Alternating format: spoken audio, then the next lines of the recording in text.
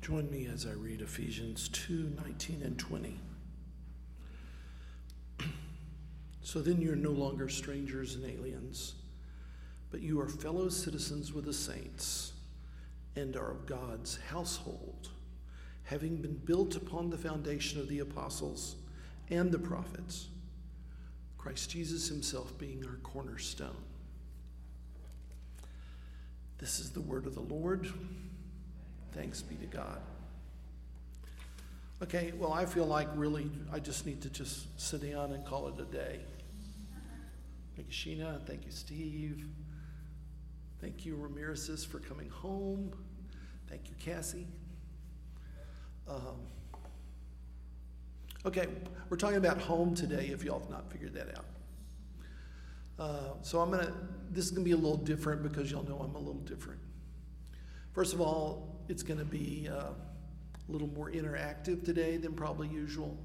So the first thing I'm going to ask you to do is to close your eyes and imagine the word home. So everybody please close your eyes. Home. Home. Home.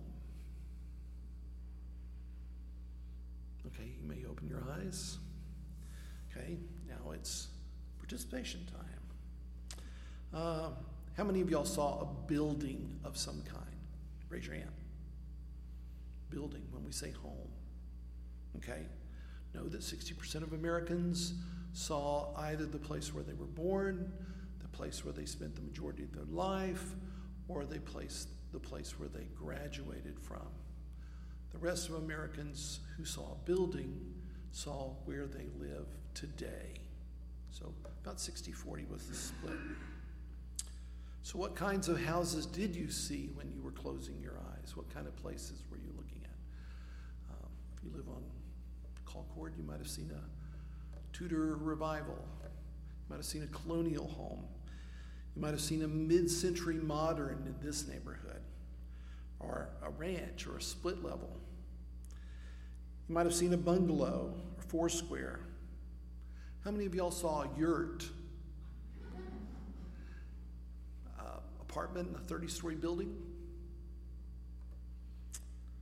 How about a building on stilts in a lake? Cinder block house, public housing, houseboats, camper trailers. Those are all homes, right?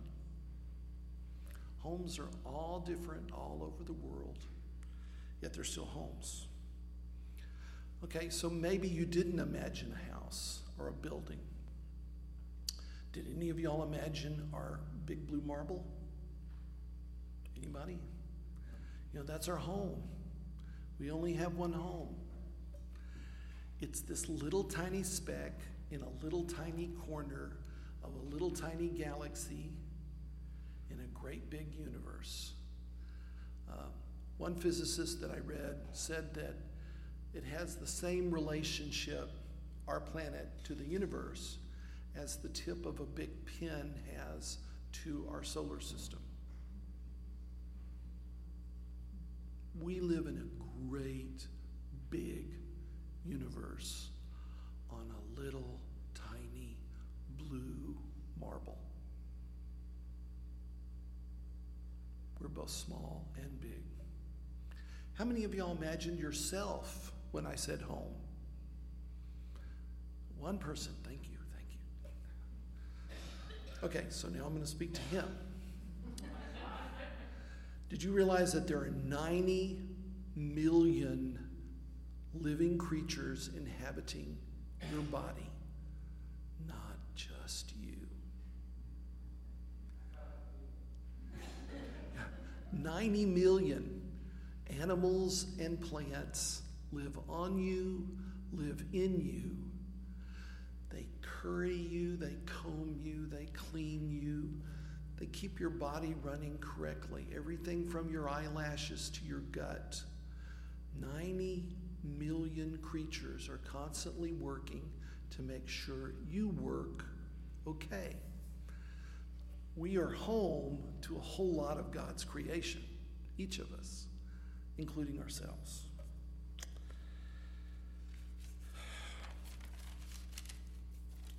So, home can be really, really big, like our universe, or it can be really, really small. Home can also be past, present, and future. So we're going to talk about that for a second. Most of us, when we heard the word home, we evoked something in our past or our present, right? Hard to imagine your future. But some of us do think of home and future. So we're going to start with the past first. You might have seen England. You might have seen Cameroon. You might have seen Omaha or Hawaii. Or you might have seen Golinda or Sanger Heights. You know, home might be Japan. Home might be North Waco. Home can be as big or as small as it needs to be, but your past has something to do with your definition of home. Now, Pam and I have been watching this show, and spoiler alert, season 3 is over, and Pam and I have been watching Stranger Things. Raise your hand if you've watched it at least once. Yeah, it's strange. But one of the things that, as I was thinking about the word home for the last couple of weeks, is it's a TV show about home. It's about this town called Hawkins, Indiana, which may be the most vanilla town in America. And right in the middle of that town, something strange and terrible is happening. And so all these normal people are being called to be abnormally brave. One of the things I like about Stranger Things is the people in that town are going to fight for their homes. Will Byers' home and Sheriff Hopper's home. It makes a point of having the metaphorical battles with evil take place largely in people's homes.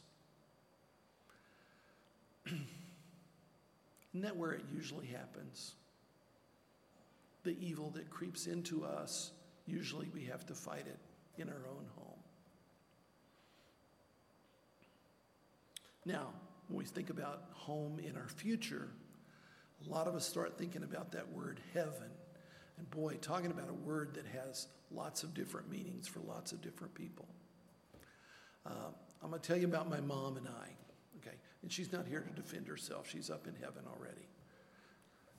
And I hope she got what she wanted. My mom, for my whole life, being a good Catholic who turned Baptist, Patty, you weren't the first, saw heaven as being a place with giant golden mansions and golden streets. I'm not going to ask anybody to raise their hand on that one. That was her picture, and she couldn't let go of it. And so when she was ready to die, the last weeks of her life, she kept saying, I'm going home, I'm going home. And everyone in the family knew that she was looking at golden houses on golden streets. Now, to be perfectly honest with you, that's not my picture. Mine makes a whole lot more sense.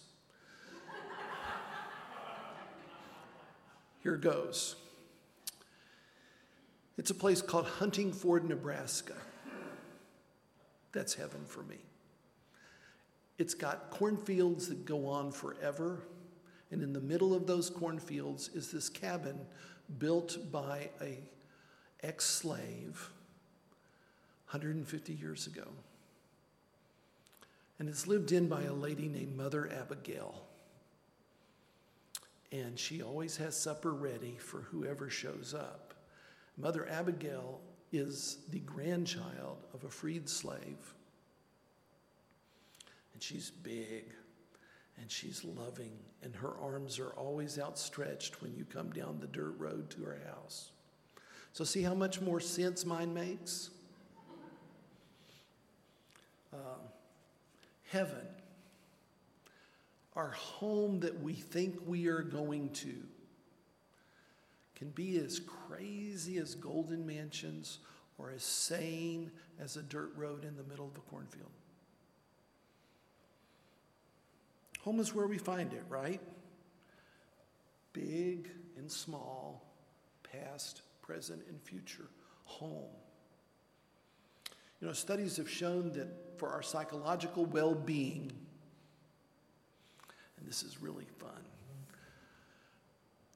it requires a sense of homeness, that the people who didn't handle their traumas well, people who get PTSD, probably didn't have a strong sense of home. And as the people I work with, and I know David works with, the more I get to know their past history, they came from trauma and joined the military to get away from the trauma, and what happened? They were re-traumatized, and they were traumatized again, and they got out, and the VA didn't provide their needs as they needed them when they needed them, and they were re-traumatized again. And they have discovered that people who had a strong sense of home, who knew where they came from and where they were going, could handle the trauma a lot better. Didn't say they didn't get it, but they could handle it a lot better. Kim Mulkey talks about home all the time. What? What does she always say when she's talking to the reporters here locally and she wants people to show up at the basketball game? She talks about home court advantage, right? She understands the power of home. She understands that there's something, if we feel safe and accepted and secure, we do better. That's what home court advantage means. It's not playing in the Golden Dome. It's having all those people, many who come from Lakeshore, screaming their hearts out for her girls and her. That's what home court advantage is. So you've got a feeling now you're catching on to what my definition of home is. Home is where it's safe, and home is where I'm accepted. So let me tell you where I got those two words from biblically. One is from the Gospel of the Wizard of Oz, and the other is from the Gospel of Cheers. You see, for me as a pop culture addict, our world tells us things, and if we listen, God speaks through all the things around us. In The Wizard of Oz, Dorothy goes to the most colorful, imaginative place in the universe, right? Kind of like Mr. Plumbean's house. She came from a black and white world. But where does she want to go throughout the whole story? She wants to go home, yeah. And where is home? It's embodied in one person, Auntie Em.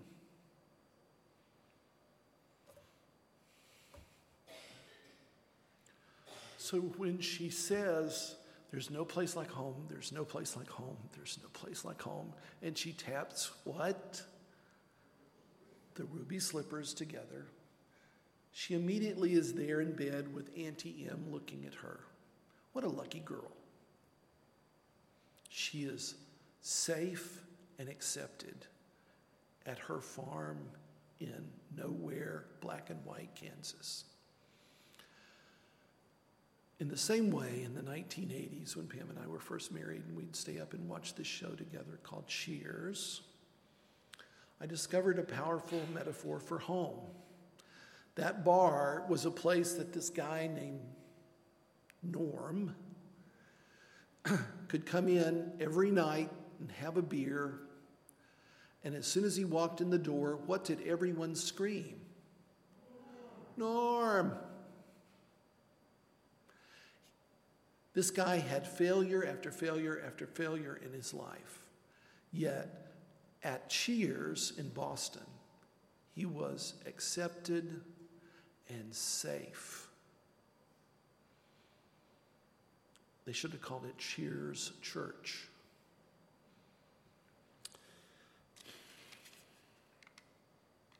So let's try to get back to our Christian definitions. In Ephesians, it says we're no longer strangers and aliens. Now,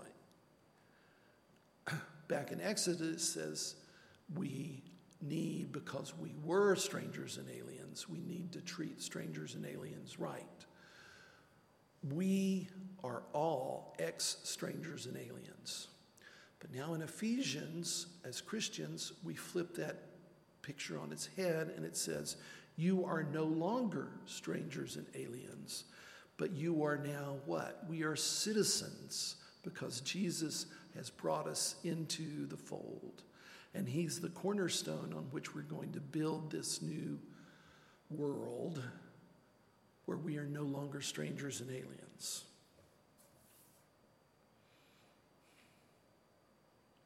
God has given us himself through Christ to flip everything on its head. And then to top it off, it says that he gives us the Holy Spirit to live in us so that we are no longer trying to get home, but what? We are home because God is in us. And ultimately, if God is in us, we are already home. Isn't that nice? Wouldn't it be nice if we acted that way? You know, C.S. Lewis and J.R.R. Tolkien discussed the concept of homeness night after night in Magdalen College in Cambridge. And both of them ended up writing stories about getting home. Lord of the Rings is about going on a journey, and what was it originally called? There and Back Again. It's not just going on a journey. Tolkien understood that to go home, you have to go and come back. C.S. Lewis wrote about Narnia, and in writing about Narnia, he had the Pevenses kids get on a train, go out to the West Country, crawl through a clothes closet, and end up in Narnia, go on all sorts of adventures. In the very last book, and I hope I'm not spoiling this for any of y'all, the very last book called The Last Battle, does anybody remember what happens to the Pevenses? They all die in a train crash. Yeah, it's not the story that Hollywood would give us, right? Lewis understood this, that in World War II, lots of bombs were dropping on train stations. And so at the end of the story, the kids get on a train, there's a train crash, and they all die. But guess what? Where are they when they die? They're home. Because they've understood that God came to them in the form of Aslan and helped them understand their place in the universe. And so at the end of the story, when they die here, they're alive there. And they go on to have children and grandchildren and so on and so forth. What a wonderful way to end your own story, right? That when I die, my story will go on somewhere else. Stranger Things and C.S. Lewis both talk about multiverses. I wish Steve was here today. You know, everybody heard the term multiverse? If you haven't, it's not in the Bible. But Big Bang Theory talks about it all the time. So, home. Look around you. What do we say? This is our church home. But is the building our church home? I don't think so. You know why? Because what do we call this building? The house of worship. So I think on some level, all of us understand that this is a house. We are the home. Home is in your heart. Home is in your head. Home is with the people around you. Okay, so I'm going to talk to you a minute about Vacation Bible School fantasies. Okay, I didn't go to church when I was little. My mom was Catholic. My dad was Methodist. You can't find a church where those two faiths kind of fit together. So my mom in the summer would send us all to Vacation Bible School. Nazarene Bible School, Presbyterian Bible School, Methodist Bible School, lots of Baptist Bible schools. And we basically fill up the summer by going and getting snow cones and building weird little craft projects. And that was Vacation Bible School. And learning about Noah over and over and over again. Every summer, let's talk about Noah and let's talk about David. So anyway, one of the things I learned in Vacation Bible School, and if you learn this, do it with me. This is the church. This is the steeple. Open the door, and here's all the people. Okay? I submit to you that that's a lie. Because this is not the church. This is what? A building. Nothing more, nothing less. There's nothing magical about this building. The magic is here. This is the church. You and me. Us together. This is where the power is. Right here. Lakeshore.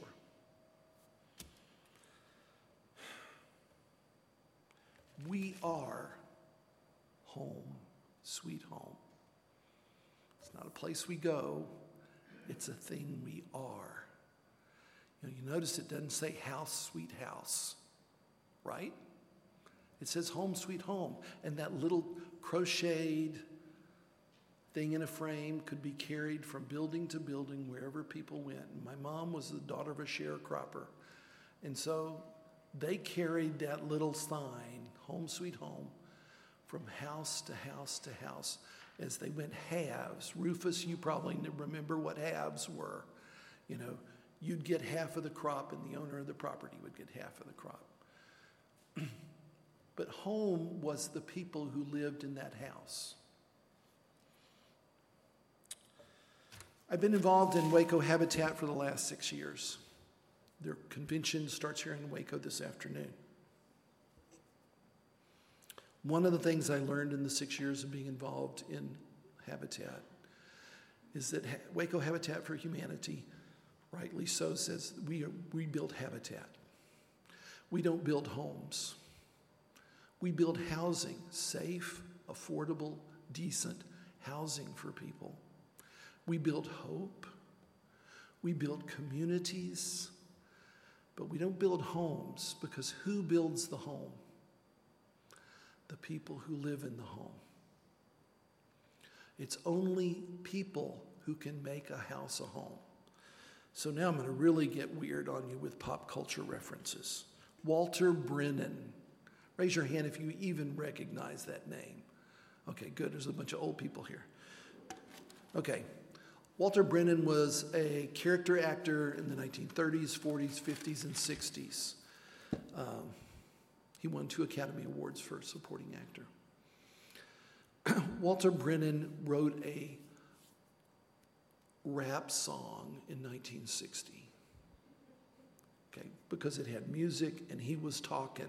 That was rap, right? Kind of like the Green Beret song is a rap song. So I'm going to read it to you. It takes a heap of living. Pam said I could not read it in Walter Brennan's voice. It takes a heap of living to make a house a home. A lot of take, lots of giving. It takes a heap of living just to make a house a home. A lot of work, lots of playing, and an awful lot of praying. Yes, it takes a heap of living just to make a house a home. Okay, you get what he's going for? Houses are things you build, and people sometimes live in them. And I know lots of people who have gone from place to place looking for the right house. And Brennan and God, I think, agree on this. You turn houses into your homes. You don't buy a new home. You can only buy a house. And it's just as hard for us middle-class Americans to turn our houses into homes as it is for our Habitat partners to turn the houses we build for them into a home. It's not easy to create a space where you are safe and accepted and loved. It's not easy here at Lakeshore.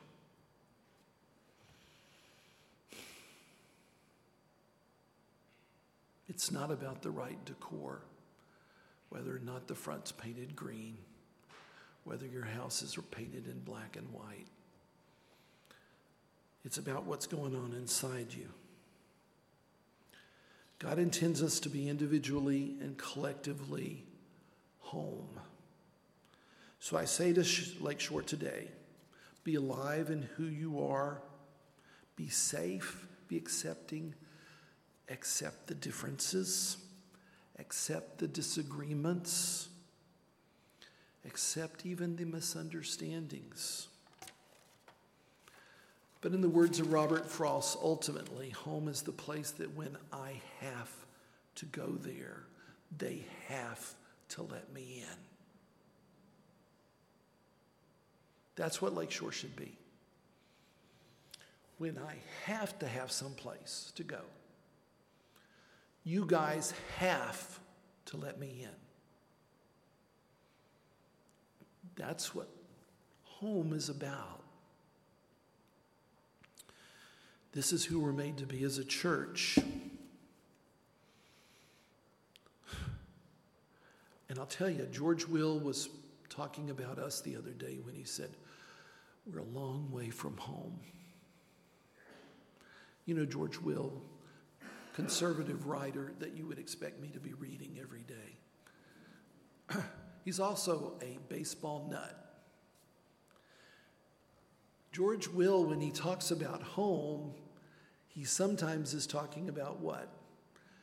Where the game starts and where the game ends. You don't get anything if you don't make it home. Baseball is all about leaving home and getting back safely. What a weird metaphor for the church. Football doesn't do it, basketball doesn't do it, tennis doesn't do it, swimming doesn't do it. Only baseball evokes home. And so when George Will said the other day, we're a long way from home, he was talking about our nation as a home that we should all feel safe and accepted and loved in. And he, Mr. Conservative, said we're a long way from there. So Lakeshore can only be home by being true to who you are, to who we are.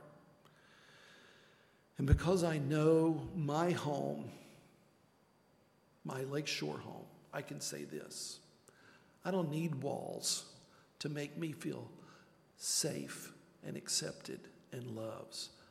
I don't need to have people arrested and ripped from their children's arms to feel safe and accepted and loved. I don't need to disparage someone's culture or someone's homeland, be it Africa or Central America or Asia. I don't need to do that. I don't need to badmouth somebody's home to make my home accepting and loving and safe.